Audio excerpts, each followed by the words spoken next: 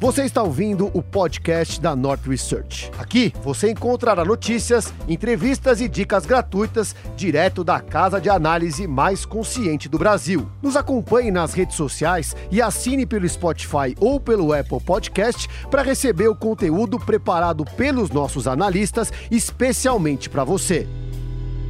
Senhoras e senhores, muito boa tarde. Sejam bem-vindos a mais uma live. Hoje não na quinta, na quarta-feira, dia 17 de junho. Está aqui às 4 horas ao vivo no YouTube, com mais de 2.000 pessoas ao vivo. Estou aqui com o Ricardo Schweitzer, meu sócio e grande analista da série Small Caps, Deep Value e Nord Dividendos. E aí, Ricardo, tudo bem? Saudações a todos, tudo bem? Muito obrigado a vocês por se juntarem a nós nessa tarde de quarta-feira. Ainda imagino que a maioria de vocês em ritmo de quarentena, mas de qualquer maneira ficamos extremamente felizes com a audiência, ficamos extremamente felizes de saber que nosso chamado reverberou nas mentes e corações de todos vocês para se juntarem a nós em mais essa live. Eu acho que todo mundo está querendo ver se hoje vai ter algum acidente, Renato Breia vai comprar ações em dobro. Olha, eu já treinei bastante hoje aqui para não fazer nenhum tipo de besteira, tá? Então acho que... Vamos contar agora, Breia, quando você ficou louco da vida lá da primeira vez? Já faz tempo, já faz mais de um ano. Gente, vocês não têm ideia do quanto esse português ficou enlouquecido quando ele viu que ele havia comprado em dobro e principalmente quando viu um monte de gente rindo dele no chat. Você lembra disso? Porra, eu lembro. Ficou azedo o resto do dia, foi um negócio impressionante. O Boi ganhou em dobro também, né? Bom, foi ótimo. Não tenho o que reclamar, né? É isso aí. Pessoal, enfim, a gente está aqui com mais de quase 3.000 pessoas ao vivo, muito legal, muita gente se interessando pelo case, né? Essa live aqui tem duração de 1 hora, tá? Essa live tem um caráter educativo muito importante, tá? É por isso que a gente faz as lives. Primeiro é uma chance de a gente trocar ideia com vocês online, né? E vocês poderem mandar perguntas para a gente, isso é muito importante. Mas mais importante do que isso é passar todos os fundamentos por trás de uma recomendação nossa, tá? Então, só para recapitular, né, o que a gente fez lá atrás com Via Varejo e por que a gente está fazendo isso hoje, tá? Então, a ideia de fazer a compra ao vivo de Via Varejo naquela altura, né, foi porque o Ricardo tinha uma tese muito forte, me chamou muita atenção, porque ele por várias vezes falou que ele fazia muito tempo que ele não via uma ação tão barata na bolsa, né? E eu estava lá reciclando a minha carteira, vendendo algumas ações, eu falei assim, Ricardo, eu estou inclinado a comprar Via Varejo, né? Por que a gente não faz uma compra ao vivo, né? E acaba com esse mito que muita gente tem de que comprar ações é difícil. E a gente aproveita e pode explicar um pouquinho do nosso trabalho, né? Os fundamentos por trás de uma recomendação, como que funciona uma tese, né? Como que funciona a carteira recomendada da Nord, né? Lembrando que a gente sempre abre, né, a nossa cozinha mostrando uma tese da carteira, né? Na altura a gente acabou escolhendo Via Varejo para representar o Nord Small, que é a série que o Ricardo capitaneia. E aí, então, a gente fez aquela compra ao vivo, né? Foi engraçado, porque teve o dedo gordo, acabei comprando 2 vezes, né? Estava preocupado se estavam filmando a tela direito, se estava funcionando e tal. Mandei a ordem não executou, fechei o home broker, abri de novo, mandei a ordem de novo e ela executou 2 vezes, né? Mesmo assim eu mantive, né? E aí na semana passada eu vendi as ações, a gente até escreveu sobre isso, e aí eu achei bastante importante a gente explicar o porquê, né, da venda de uma ação, né? Quando a gente recomenda sempre ter uma tese muito forte por trás. Essa tese ela pode acontecer ou não. A tese de Via Varejo estava caminhando para acontecer, mas as ações dispararam muito, né? Então, um dos motivos de explicar o porquê dessa live também é que constantemente a gente está fazendo isso. Então, uma coisa andou muito, né? Perdeu toda a margem de segurança, as ações ficaram caras para a gente vende aquelas ações e procura outras ações na bolsa para fazer o investimento, rebalancear a carteira, né? Lembrando que a gente sempre aí levanta essa bandeira de que a gente não está aqui para prever o preço das ações e muito menos achar um bilhete premiado. A gente quer montar uma carteira onde toda essa carteira faça sentido e a gente tenha uma boa diversificação, né? e uma carteira que equilibre bem risco-retorno, tá? Antes de a gente continuar, eu queria saber aí quem que assistiu a live naquela vez, comprou via varejo e já vendeu, porque isso também é importante. Então, por favor, pessoal aí que está acompanhando a gente ao vivo, eu já vi várias figurinhas carimbadas que estão sempre aí. Sempre as figurinhas carimbadas, os nossos telespectadores mais fiéis, a quem não posso deixar de aproveitar a oportunidade para agradecer e também reforçar o pessoal, extremamente importante para a gente, like, compartilha, isso nos ajuda a levar o nosso conteúdo a um número cada vez maior de pessoas. Então, se vocês gostam do conteúdo que a gente produz, não deixem de dar essa força para divulgação desses materiais que a gente faz aqui no canal da Nord Research. Lembrando que muita gente acabou conhecendo, né, a Nord por conta dessa live. As lives são poderosas para que o canal da Nord tenha mais relevância e tudo mais. Então, muita gente não conhecia a gente, comprou as ações, enfim, poderia ter ganho ou perdido dinheiro, mas entendeu todo o racional por trás.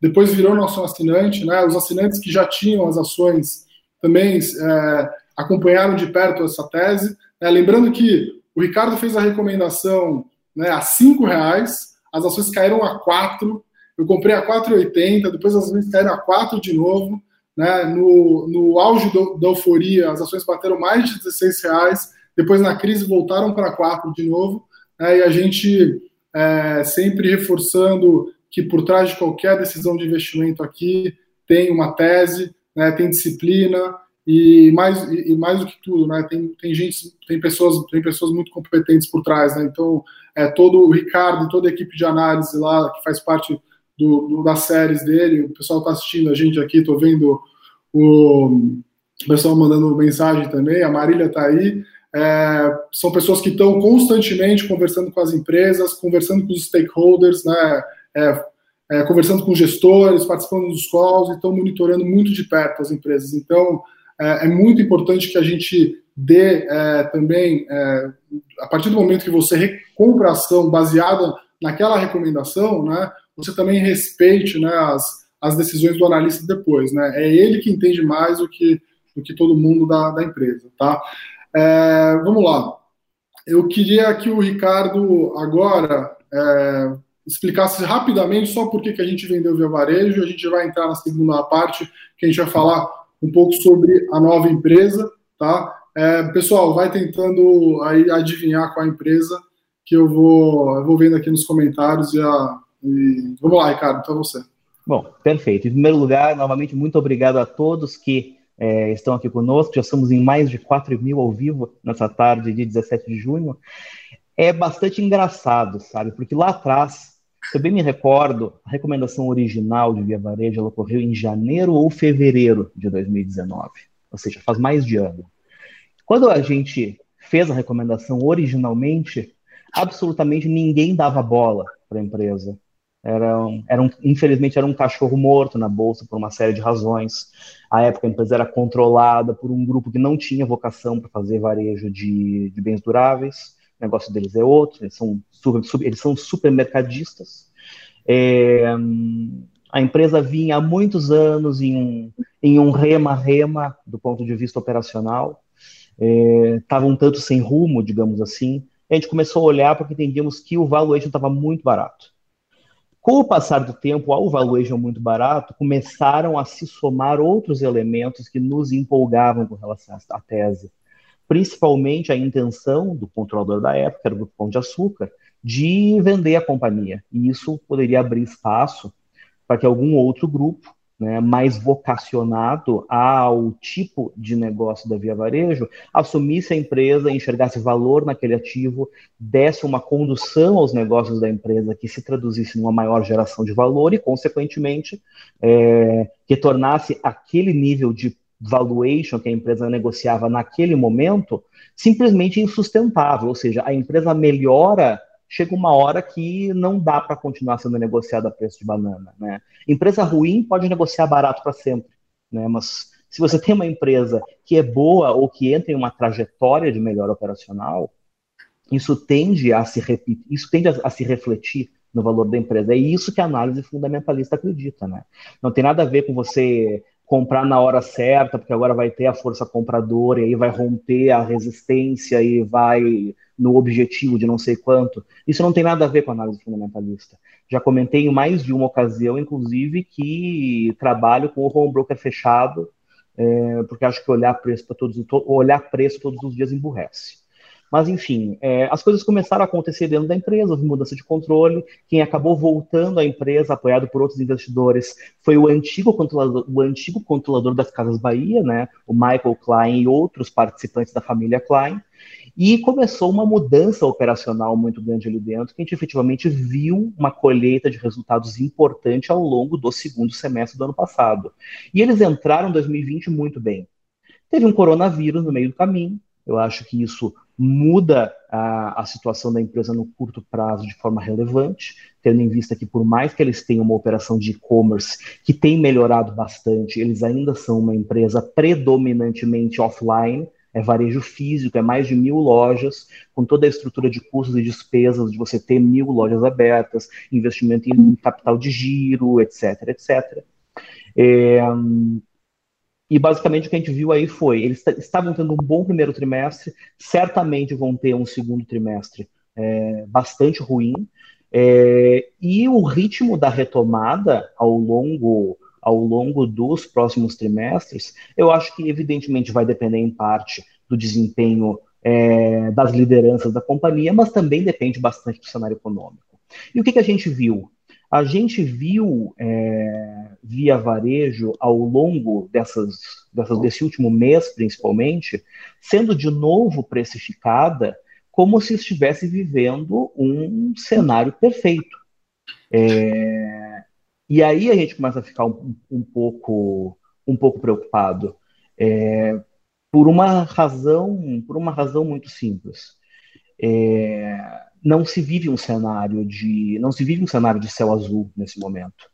E me preocupa muito a possibilidade de você ter um descolamento de preço e fundamento acontecendo ali, por mais que o fundamento esteja melhorando, porque as pessoas estão dando muita atenção ao desempenho da empresa no e-commerce. O ponto é que a representatividade do e-commerce dentro de Via Varejo, ela é pequena em relação ao total, de forma que, mesmo que o e-commerce dele dobre em termos de relevância, a mim parece que ele continua não conseguindo segurar o tamanho da operação como um todo. Uma das coisas que eu comentava ao longo dos últimos dias com os assinantes do Nord Small Caps é que o mercado resolveu começar a olhar para a Via Varejo com uma ótica de GMV, que é mais ou menos o que se faz para empresas de comércio eletrônico, sei lá, Amazon, B2W, Mercado Livre.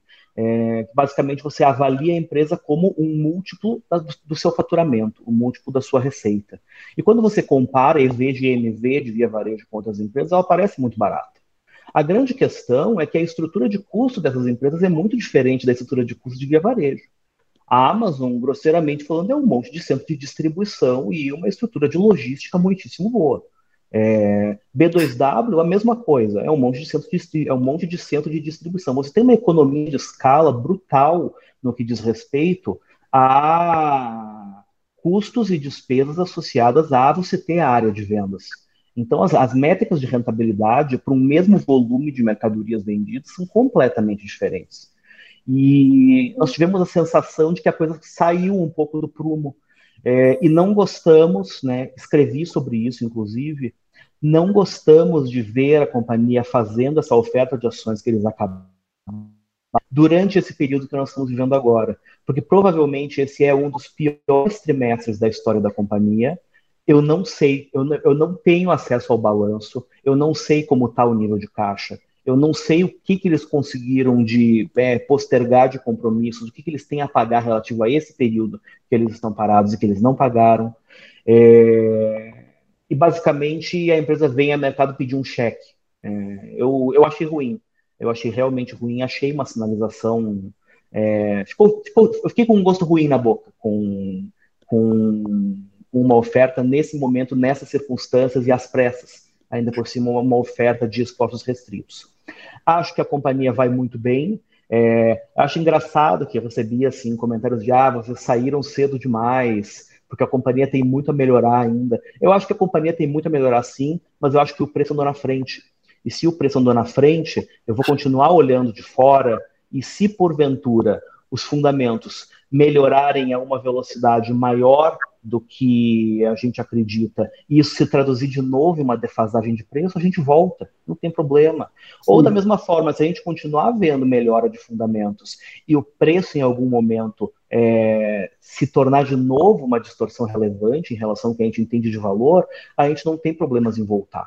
Isso significa que a gente pode voltar via varejo. A gente pode voltar via varejo, sei lá, a R$10, se a gente entender que a empresa está melhorando, ou se a empresa melhorar a um ritmo mais acelerado do que a gente imagina, eu não teria problema nenhum de voltar via varejo a 20, a 30, ao valor que for, ao preço que for, se entender que o valor dela é superior àquilo. A nossa leitura, porém, foi de que naquele momento, pagar o que estava sendo colocado para o que está hoje porque a gente enxerga hoje de fundamento, eu achava que não fazia sentido. Preferi buscar alternativas mais baratas, alternativas com risco-retorno melhor e talvez até menos dependentes de tantos triggers importantes como era o caso de Via Varejo.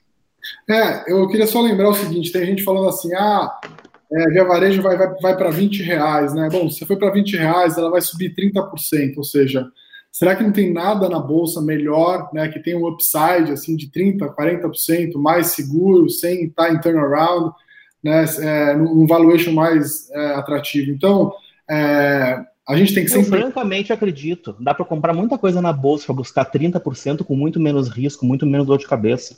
Sim. Tô vendo que o pessoal está impaciente, pessoal. Assim, essa live, se fosse só para falar o papel, a gente faria isso em 5 minutos, né? Não teria nem por que a gente gastar o tempo de vocês à toa. Eu acho que é muito importante a gente explicar os motivos por trás de uma recomendação, e eu acho que é importante vocês ouvirem o Ricardo falar sobre isso. Eu vi que muita gente aqui está tentando adivinhar, falaram de Oi, falaram de Santos Brasil, de Cogna, de Itaúsa, Itaú, Minerva, JSL, mas alguns acertaram, tá? Então tenham calma, a gente já vai falar. Não vou fazer Serginho Malandro da Porta dos Desesperados, tá bom? Mas assim, a gente já vai falar. Com tanta gente participando, Breia, é lógico que alguém vai participar, né? Que alguém vai acertar, né? Da mesma maneira que, sei lá, se a Nord tivesse 30 assinaturas diferentes, a gente sempre poderia dizer que a gente está acertando alguma coisa, porque alguma coisa está subindo astronomicamente, né? Sim. Isso aí é absolutamente normal, né? Mas eu gosto de ver as interações e principalmente, assim... Por conta de algumas das menções que eu vejo, eu reconheço alguns assinantes. Eu já vi ali algumas pessoas falando na mesma mensagem, sei lá, 3, 4, até 5 ações que eu recomendo em alguma das séries, pelas quais eu sou responsável. Então, muito obrigado aí a vocês, inclusive, pelo prestígio aí que estão dispensando a gente nessa tarde de quarta-feira. Vocês que já nos acompanham. Ricardo, eu queria que você explicasse o critério por trás da escolha dessa ação que você vai revelar hoje, que, né, a gente conversou sobre 3 ações, na verdade, são 3 ações recomendadas já pelo Nord Small Cap, você acabou escolhendo uma, então eu queria que você comentasse o porquê de você ter escolhido essa exatamente. Quais são os critérios que você utiliza para escolher uma ação para entrar na carteira do Nord Small Caps? Não, perfeito. A carteira do Nord Small Caps hoje, ela é composta de 11 nomes, e desses 11 nomes, 6 deles têm recomendação de compra nesse momento, os outros a gente tem recomendação de manutenção nos níveis atuais de preço. O nosso trabalho de pesquisa, ele passa, evidentemente, por um filtro quantitativo, né? A gente precisa, de alguma forma, escolher um primeiro critério para peneirar as ações da Bolsa, não dá para olhar tudo no detalhe o tempo todo. A gente tenta identificar com base em alguns critérios bem clássicos de valuation, né? Comparar múltiplos como preço-lucro, EV/EBITDA, preço-valor patrimonial, price-sales ratio e tudo mais, com algumas métricas de rentabilidade das empresas, como, por exemplo, ROI, ROIC. A gente olha também para a evolução operacional, crescimento de lucros, crescimento de receita, esse tipo de coisa. A gente faz um primeiro trabalho de triagem utilizando critérios quantitativos, e com isso a gente encolhe, digamos assim, um universo potencial para um número de empresas que é administrável a gente fazer um trabalho artesanal. Artesanal em que sentido? Pegar cada uma dessas empresas, ler balanço, entender quantitativa e qualitativamente a tese, como ela está evoluindo, etc. e tal, e a partir disso tentar entender quais são os potenciais motivos que explicam uma distorção entre preço e valor que a gente esteja percebendo em cada uma dessas ações. É um trabalho demorado, é um trabalho bastante lento, e é um trabalho que se traduz em uma capacidade limitada de ter opiniões a respeito de ações. Uma das coisas que acontece com certa frequência, eu recebo muito de assinante pedidos de opinião a respeito de ações aleatórias, né? Coisas que não estão no meu universo de cobertura. E o pessoal fica muito frustrado comigo quando eu respondo que não sei.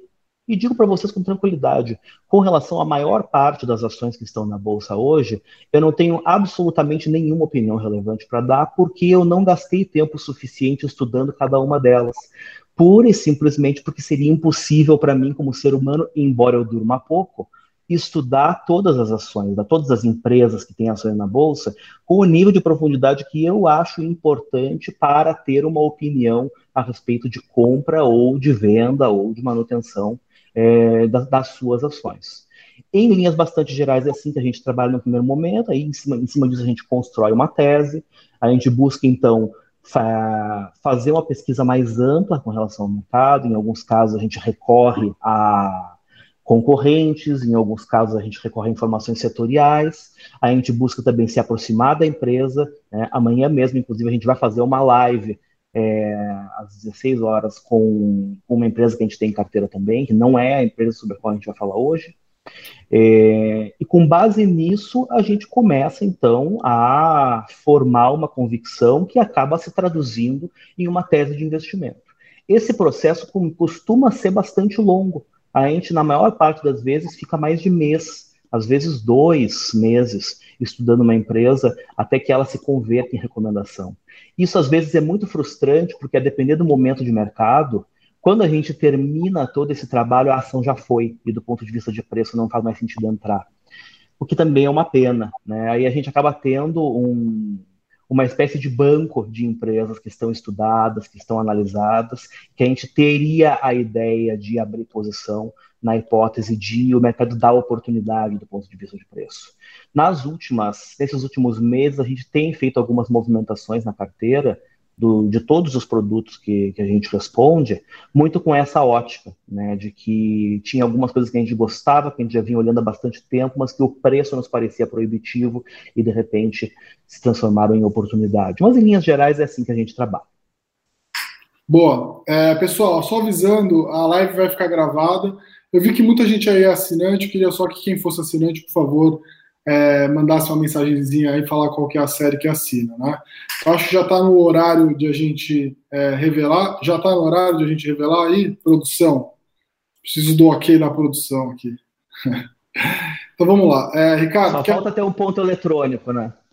Falta o meu ponto eletrônico. Então, vamos lá. O Ricardo já temos aí 6.600 pessoas online. Ricardo, você pode falar. Eu só queria fazer um último disclaimer, pessoal, de novo, reforçando, tá bom? Assim como Via Varejo, né, as ações não são bilhetes premiados, né? Você precisa ter uma carteira diversificada de várias ações, tá? Você tem que dar tempo para as teses se maturarem. A gente identificou uma ação que está muito boa, muito barata, né, um valuation bastante atrativo, né? A gente entende que ela pode se apreciar, mas precisa dar tempo, não vai acontecer isso do dia para a noite, tá? Isso a gente não está aqui para especular preço, tá? A gente está aqui para especular sobre o valor das coisas, né? Então, a gente acha que a gente sabe o valor desse negócio e a gente acha que o preço de tela não reflete isso. Então, por isso que é isso que está por trás de uma recomendação. Não dê all-in, isso não é para dar all-in, né? Não ponha todo o seu dinheiro nesse. Você não vai pôr todo o seu dinheiro. Eu não vou botar todo o meu dinheiro nessa ação, não foi assim com o Via Varejo, não vai ser assim com essa ação. Então, Ricardo, por favor, pode começar e falar, já que o pessoal daqui a pouco vai me espancar aqui na ação. Bom, vamos lá. Eu quero aqui, inclusive... Isso, voltou. Como é que é? Voltou. Acho que a sua imagem tinha sumido, mas voltou. Ah, beleza. Eu vou compartilhar a minha tela com o pessoal para poder fazer algumas considerações. Tem uma fala bastante antiga, eu confesso que agora eu não me recordo de onde ela vem, mas que diz que o melhor negócio do mundo é um poço de petróleo bem administrado, né? E que o segundo melhor negócio do mundo é um poço de petróleo mal administrado. Se acalmem, nossa recomendação não é uma empresa de petróleo, eu estou só fazendo uma analogia. Se acalmem aí vocês. Eu acho que no Brasil, especificamente, isso até ganha outro contorno. Não que investir em empresas de petróleo no Brasil não seja legal, eu acho que é. Mas o Brasil tem características, né, talvez nesse mercado em particular, relacionadas à concentração, que fazem com que essa mesma lógica se aplique no Brasil a outro setor, que é o setor de bancos. Eu acho que pouca coisa é tão boa no Brasil quanto um banco bem administrado. E um pouco pior do que um banco bem administrado, mas ainda assim muito bom, é um banco mal administrado. De vez em quando, entretanto, acontece um evento bastante raro. Nós encontramos um banco que é bem administrado e que negocia a preços que eu acho que não se justificariam nem se ele fosse mal administrado. É um banco bem administrado, porém negligenciado pelo mercado por uma série de outros motivos, que eu acho que tem muito pouco a ver com as qualidades intrínsecas dele. Então, deixa eu tentar compartilhar minha tela com vocês. E eu quero apresentar para vocês, então, a nossa recomendação de hoje. Eu vou mostrar para vocês, isso é uma recomendação bastante antiga já do Nord Small Caps, tá? Os assinantes conhecem bem. Imagino que a gente tenha feito essa recomendação em janeiro ou fevereiro desse ano. Temos falado a respeito dela recorrentemente. Inclusive, falamos dela nos últimos relatórios. E hoje, depois dessa live, a gente vai publicar um relatório especial a respeito desta empresa, desta ação, que é o primeiro de uma série de relatórios exclusivos, individuais de cada uma das teses de investimento que a gente tem na carteira, que a gente vai passar a publicar. Então, vamos ver aqui. Estou compartilhando minha tela com vocês. Eu espertamente trouxe para o final. A gente vai falar hoje desse cara aqui. A gente vai falar de Banrisul, Banco do Estado do Rio Grande do Sul, também conhecido na Bolsa como BRSR6. O Banrisul, vamos dizer que é bairrismo o fato de eu estar recomendando o Banrisul, né? Mas para os meus conterrâneos, o Banrisul, Banco do Estado do Rio Grande do Sul, dispensa grandes apresentações. Ele é um banco múltiplo, né? A principal atuação dele é como banco comercial, voltado a varejo, um banco muito forte com pessoas físicas, que tem a sua atuação concentrada, evidentemente, principalmente no Rio Grande do Sul, né? É um dos principais bancos no Rio Grande do Sul e que acaba tendo, inclusive, uma relevância muito grande por conta dos seus laços, digamos assim, com o governo estadual e os governos municipais, né? O Banrisul, em muitas cidades do Rio Grande do Sul, ele tem presença maior do que um Banco do Brasil, uma Caixa Federal, o que dirá bancos privados como Itaú, Santander, Bradesco e tudo mais. Ele é um banco que, majoritariamente, ele ainda é de crédito. A participação de serviços no resultado do Banrisul, ele é menor do que a que você vê em bancões hoje no Brasil. Cerca de 70% do resultado de Banrisul é margem financeira, ou seja, advém fundamentalmente de tesouraria e de crédito. E é uma carteira de crédito que majoritariamente é composta de crédito consignado. Isso faz com que o Banrisul tenha uma característica muito única. A maior parte dos bancos que a gente tem na Bolsa, que tem maior concentração em consignado, eles são, em primeiro lugar, bancos de um porte muito menor do que o Banrisul. O Banrisul hoje, se eu bem me recordo, ele é o 10º maior banco privado do país. E eu acho que em termos de lucros, ele está muito próximo desse mesmo ranking. Acho que ele é 11º em lucros. Sendo que os outros bancos que têm uma forte participação em consignado, eles são bancos menores, eles são bancos mais de nicho. O Banrisul é um banco completo, com atuação em pessoa física, pessoa jurídica, cartões, seguros, corretora, fazem mercado de capitais, ou seja, é uma instituição muito mais diversificada na sua atuação do que o típico banco cuja maior parte do resultado vem de crédito consignado. Ele tem oportunidades interessantes no varejo, tá? Existe oportunidades ali dele expandir a atuação dele, principalmente para além do seu público mais cativo, o público mais cativo do Banrisul, embora além, né, do que é natural da presença regional dele, ele é muito forte, principalmente em função de funcionalismo público estadual e municipal, né? Estado do Rio Grande do Sul e municípios, né? Tanto da capital quanto do interior do estado. Eles têm também um negócio de cartões, então, eles trabalham tanto como emissora de cartões, como eles também têm uma empresa de adquirência, que é a Vero, antigo Banricompras. Isso, inclusive, é um aspecto muito interessante do Banrisul, né? O Banrisul, ele tem uma bandeira de débito dele, que por muito tempo teve no Rio Grande do Sul hegemonia contra a Visa Electron, Maestro e qualquer coisa do gênero, que é o Banricompras, que continua sendo bastante importante e gera FIIs importantes para a unidade de cartões do banco. Além disso, eles atuam em seguros, ou seja, eles são uma instituição diversificada. O que acontece no caso do Banrisul? O mercado, por uma questão talvez mais de desconhecimento, distância, gosta muito de olhar para o Banrisul como banco médio, né? Ou como um banco de nicho, quando na verdade ele não é um banco de nicho. O Banrisul é como se fosse uma espécie de mini banco do Brasil. É um banco diversificado, é um banco que é uma sociedade de economia mista, o controle dele é exercido por um ente público, é o Estado do Rio Grande do Sul. A gestão, a despeito de todas as mudanças políticas que acontecem no Estado, que é um Estado politicamente bem polarizado, ela não tem, ao longo dos últimos anos, sofrido grandes solavancos, tem havido uma certa continuidade do ponto de vista de gestão no Banrisul, não é, sei lá, o que acontece com estatais de outros estados, que às vezes muda o governo, a coisa vira de cabeça para baixo. E é um banco que, do ponto de vista de histórico de rentabilidade, ele entrega resultados que eu considero bastante aprazíveis, né? Eles se reestruturaram lá em meados de 2009, governo Ieda Cruz, se eu bem me recordo, e naquela época eles chegaram a entregar um ROI da casa de 25%, ou seja, é ROI de bancão. E atualmente eles vêm entregando alguma coisa da ordem de 15%. Né? No primeiro TRI de 2020, especificamente, eles tiveram ali alguns resultados extraordinários que fizeram com que nos últimos 12 meses caísse para 13%. Mas, a título de comparação, os líderes, né, Itaú, Bradesco, eles entregam um ROI lá da ordem de 20%. O Banco do Brasil entrega 16% de ROI, e mesmo o Banco do Brasil negocia com prêmio em relação ao Banrisul. O que mais nos chama a atenção quando a gente olha para o Banrisul é realmente o valuation.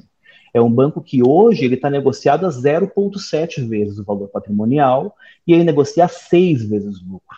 Né? O Banco do Brasil, que é o mais próximo, ele negocia a 8,3 vezes lucros e a relação preço-valor patrimonial é um pouco maior. Enquanto quando a gente vai para os grandes bancos, a gente tem lá Itaú, Bradesco, com ROI na casa de 18%, negociando 2 vezes o patrimônio. Então, 2 vezes o patrimônio contra 0,7. Muito se poderia discutir que, mas quando você olha para um Itaú, para um Bradesco, no caso de Itaú, você tem uma participação muito maior de serviços, isso gera um ROI muito melhor para o banco.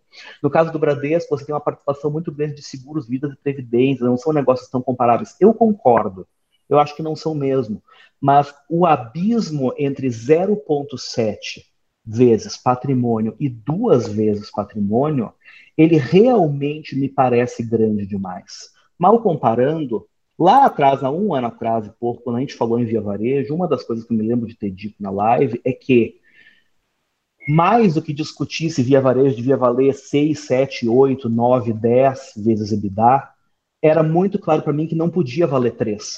E é mais ou menos isso que a gente está colocando aqui. Eu não sei se Banrisul deveria negociar a 1,5 vezes, a 1,7 vezes, ou a 2 vezes o valor patrimonial.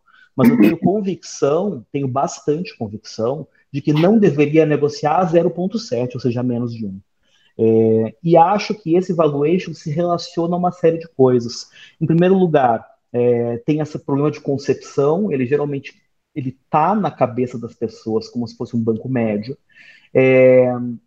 Ele é frequentemente comparado com os bancos médios, ele tem a pecha de ser um banco de controle estatal, né? O pessoal parece ter medo de, eventualmente, haver em algum momento uma postura estatal desfavorável à gestão do banco, muito embora o histórico não aponte nessa direção. E eu acho que essas questões contribuem muito para que ele fique deixado de lado na Bolsa. E acho que faz parte do nosso trabalho como analista mostrar para as pessoas essas coisas, ou seja, evidenciar, existe essa instituição cujos fundamentos são esses e cujo valuation parece não fazer sentido no patamar atual. Se o Banrisul estivesse negociando 1,5 vezes patrimônio, talvez a gente entrasse em outra discussão, né? Mas da mesma maneira que lá atrás o valuation ridículo de Via Varejo, que eu acho que era, sei lá, 3 vezes EBITDA, quando nós entramos, não me parecia fazer sentido, eu também acho que não faz sentido o Banrisul negociado a 0,7. Então, é isso, é o que a gente queria falar hoje sobre Banrisul BRSR6. Boa. Então, já que foi BRSR6, acho que o pessoal estava em dúvida qual era o ticker. Já vi muita gente falando que já tinha as ações, né? Foi um dos melhores dividend yields de tempos atrás, acho que do ano passado da Bolsa. Então, quem é assinante da série Small Caps já conhecia, já tinha na carteira. Eu estou vendo aqui que ela está negociando a 14,77, então eu vou mandar a ordem. Vou arredondar, tá? Para facilitar aqui. Vou arredondar. Então, já foi executado. Eu vou pedir para o pessoal tirar o print aqui da minha tela. Foi executado a 14,78. Vou apresentar agora uma janela do Chrome. Então, Home Chips P. O Ricardo consegue mostrar aí, eu acho que para vocês. Ricardo, consegue mostrar? Tá ok? Tá funcionando? Tá funcionando, Ricardo? Me confirma aí se tá ok. Deixa eu dar uma.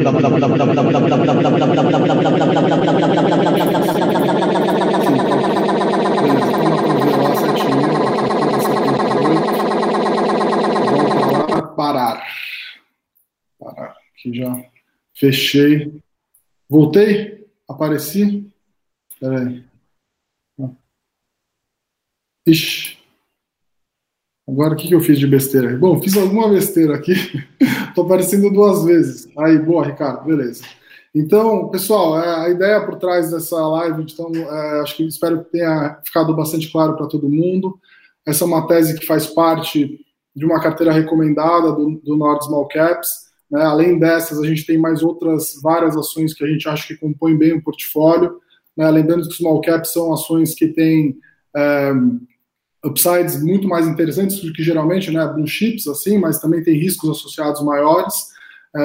Eu, particularmente, procuro colocar uma parcela da minha carteira de ações, ou seja, 20% a 30% da minha carteira de ações eu ponho em ações small caps. Eu sigo sempre as recomendações do Bruce e do Ricardo para fazer para botar as ações dentro da minha carteira, né, ou seja, diversificar bem a minha carteira também nesse sentido. Pessoal, o pessoal está mandando aqui um monte de mensagem, estou até me perdendo aqui de tanta mensagem. Peraí que onde é que vai ser a mixagem do Réveillon, Breia? Do Réveillon? Onde é que você vai tocar no Réveillon? O pessoal quer saber. Por quê? Porque deu um eco violento na live na hora que você foi fazer a compra. O pessoal achou que ia começar uma balada aqui, alguma coisa. Comprei 100 mil, o pessoal está perguntando quanto que eu comprei. Eu comprei 100 mil reais, tá? Vou usar os outros. Lembrando que eu comprei 200 mil reais de Via Varejo, eles viraram 600. Eu vou diversificar isso em 3 outros papéis que fazem parte tanto do anti-trader quanto do small caps. Então, só reforçando aqui, essa é uma maneira que a gente faz para divulgar o trabalho da Nord. A gente sempre escolhe uma empresa para ser o embaixador daquela série. E além dessa ação, outras empresas fazem parte, né? Eu acho muito importante a questão da diversificação, não buscar o bilhete premiado, né? Isso eu acho que é muito importante deixar claro também. Lembrando que eu vou deixar aqui também o link, então na descrição do vídeo tem aí o link da série, né? Vocês podem assinar o Combo Essencial, que tem ações de dividendos, ações de valor, fundos do Nord Small Caps hoje por 149 mensais. Ô, Breia, espera só um pouquinho, dá uma pausa aí. O pessoal está aqui reivindicando com toda a razão do mundo que a gente mostre a compra, né?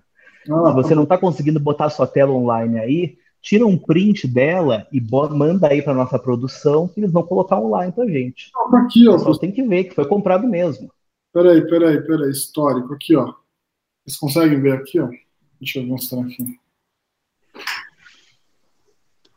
Compra, aqui, ó, dá pra ver, não dá? Eu consigo ver. E a gente pega e disponibiliza a nota depois, né? Não tem problema. Coloca aí, pede aí pro pessoal para botar um... Pede aí pro pessoal para botar um print pra gente na tela, que isso é tranquilo de fazer. Posso mandar, na verdade eu não... E o pessoal tá até brincando ali que você comprou 2 vezes, né? Porque a ordem saiu em 2 preços, pelo que eu tava vendo. Boa, não foi dedo gordo, pessoal. Não foi dedo gordo, tá? Foram 100 mil, um pouquinho mais de 100 mil reais. Eu vou mandar o print aqui, o pessoal tá mandando. Eu vou mandar o print aqui, só um segundo. Enquanto você manda o print, eu falo rapidamente ali a respeito das questões do Nord Small Caps. Né? Como o Bray havia começado a falar, antes de eu interromper ele, o Nord Small Caps é uma das séries que a gente faz aqui na Nórdica, né? Como o próprio nome sugere, ela está voltada fundamentalmente às ações de menor liquidez, menor capitalização de mercado, que a gente acredita que nessas ações, tendo em vista que elas são menos acompanhadas pelos investidores, acabam surgindo maiores distorções de preço e valor que podem se traduzir em boas oportunidades de ganho. Entendemos que é exatamente o caso de Banrisul. A série, ela já tem a impressão de que o Nord Small Caps já tem 1 ano individualmente, né? Ela nasceu com uma carteira dentro de outra série pela qual eu respondia, que é o Valor Extremo. Ela é composta basicamente de relatórios. Os relatórios ordinários são divulgados quinzenalmente. Quando tem necessidade, a gente faz material extraordinário. E também inclui um canal pelo Telegram, através do qual a gente passa informações em tempo real a respeito de todas as recomendações. Como eu havia comentado com vocês no começo da nossa conversa, a carteira do Nord Small Caps hoje ela é composta de 11 nomes, e além de Banrisul, eu queria chamar a atenção de vocês que a gente tem outros nomes ali na carteira que nos chamam muito a atenção do ponto de vista de fundamentos nos níveis atuais. E da mesma forma que o Breia não vai colocar todo o dinheiro dele em Banrisul, porque não faz sentido do ponto de vista de diversificação, a gente tem lá outras oportunidades que a gente oferece para vocês e que eu realmente acho que deveriam ser vistas com carinho. E da mesma forma que a gente está publicando daqui a pouco esse relatório específico sobre Banrisul, ao longo dos próximos dias e semanas, nós vamos divulgar relatórios específicos sobre as demais teses, e isso vai possibilitar, inclusive, de maneira muito mais fácil para quem está chegando agora, entender os racionais. E temos o print já. Temos um positivo, maravilhoso, ou seja, não pensem que estamos aqui fazendo teatro, né? Realmente, Breia comprou um pouquinho mais de 100 mil reais de ações de Banrisul nesta live que nós fazemos nesta quarta-feira, dia 17 de junho de 2020. Eu queria fazer algumas considerações muito importantes. E para isso vou até me valer do exemplo do Via Varejo. Por diversas vezes na Nord a gente já sinalizou, né? Isso faz muito parte de tudo que a gente sempre sinaliza e sempre tem a mensagem que a gente sempre tenta passar, que investimento em ações é algo para longo prazo.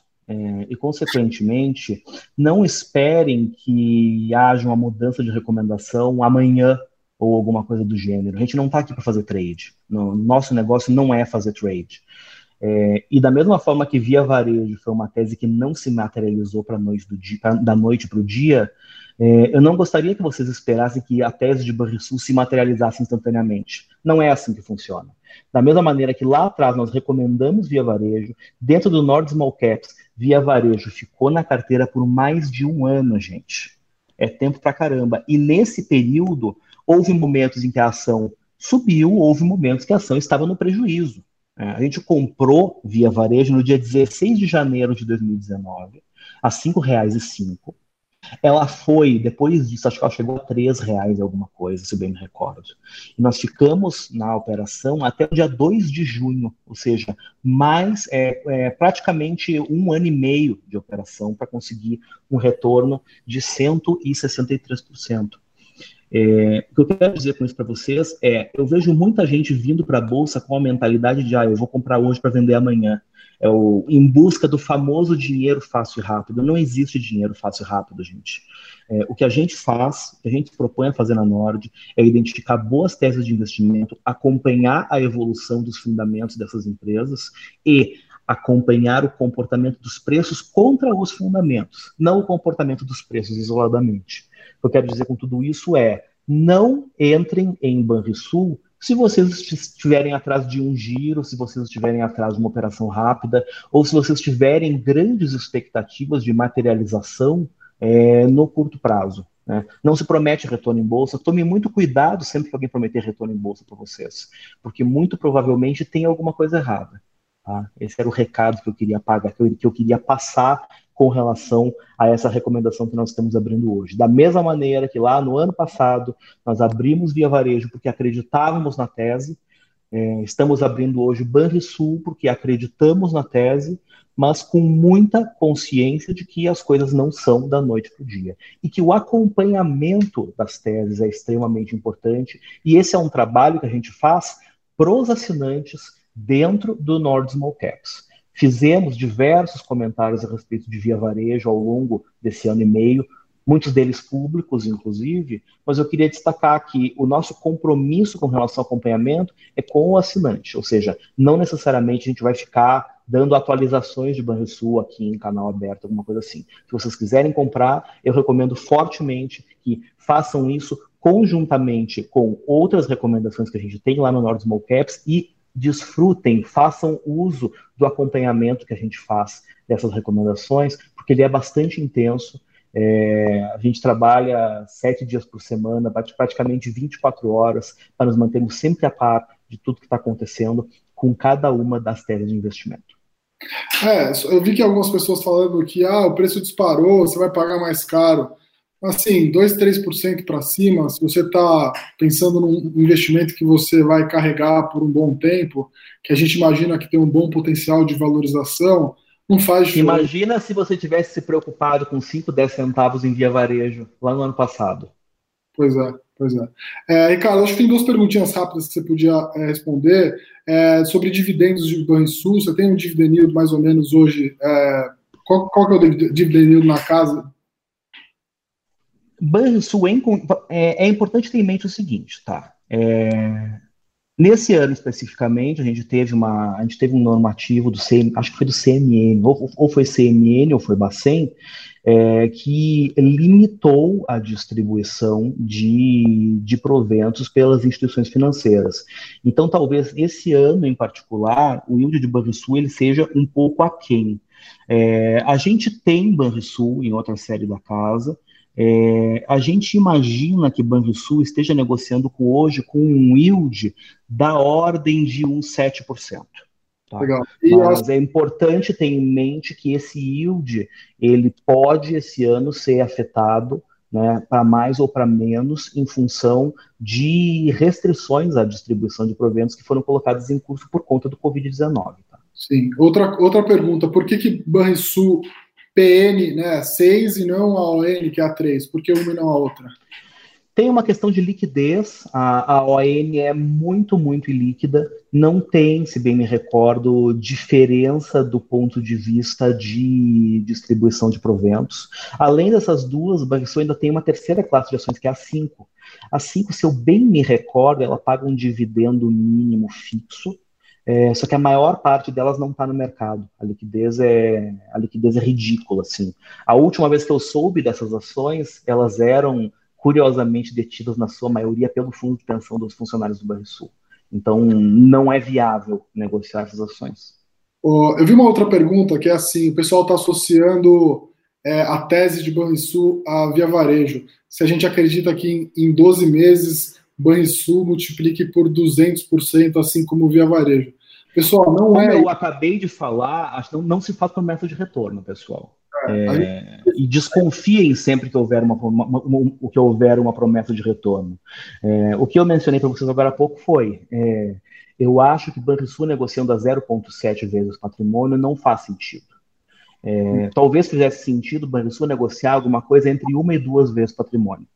Agora, em que prazo isso vai acontecer depende fundamentalmente dos participantes do mercado passarem a enxergar a viabilidade da tese. Isso pode acontecer em um mês, isso pode acontecer em um ano, e não há como fazer essa previsão de uma maneira honesta. Como na Nord nós só fazemos afirmações que acreditemos serem honestas, a gente não pode fazer uma promessa de retorno potencial e muito menos de prazo.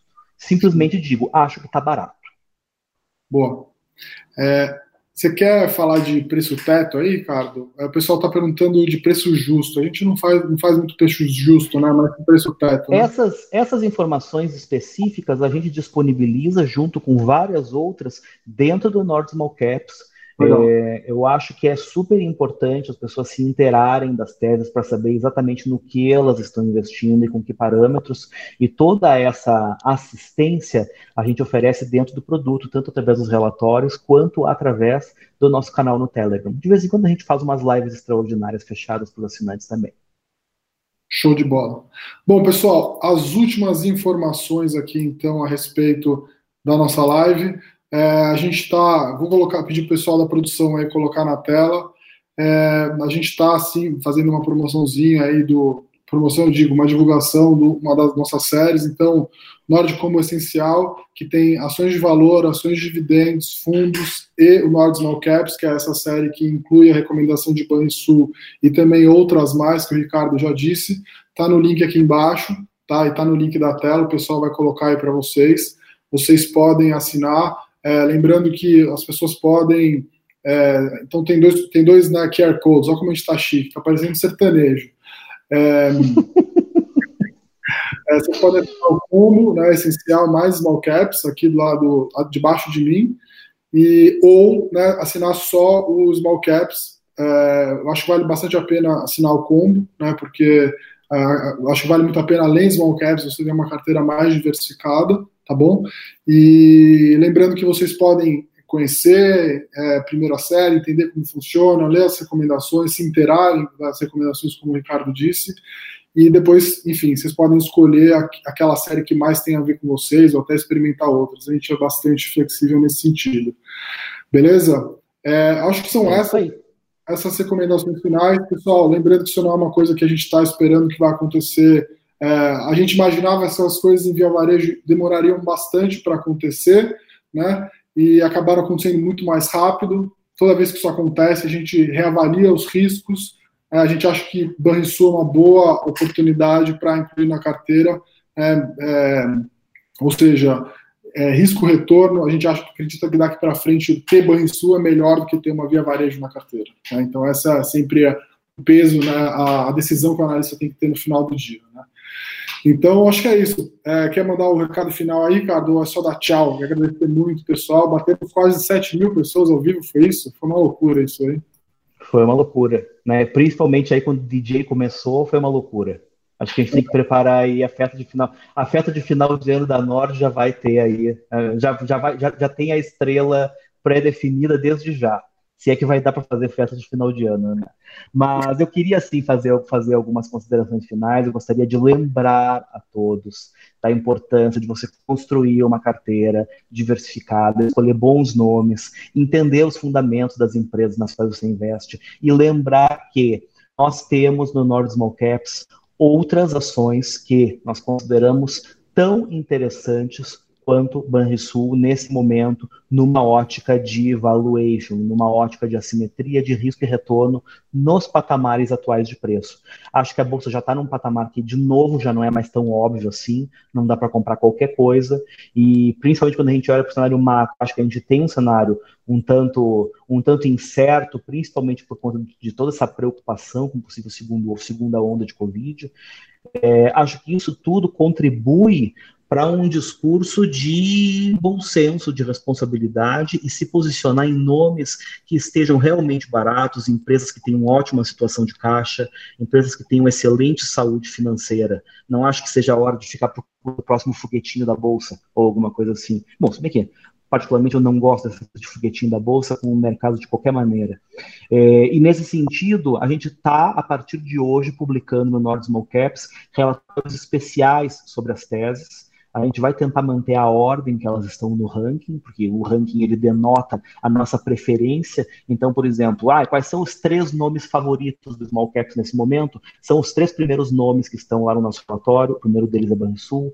Tem outros 2 que eu acho que merecem ser olhados com bastante carinho e atenção, e assim por diante. E a gente vai, ao longo dos próximos dias, detalhar essas teses, de forma que quem tiver interesse, eu acho que é um momento extremamente propício para participar do Nord Small Caps, tanto por conta desse conteúdo que a gente está produzindo, quanto também, evidentemente, porque existe hoje a possibilidade de adquirir Small Caps junto com Combo Nord Especial, Combo Nord Essencial em uma condição extremamente especial, que eu realmente recomendo que vocês aproveitem, porque como sócio dessa empresa não gosto de ficar oferecendo combo.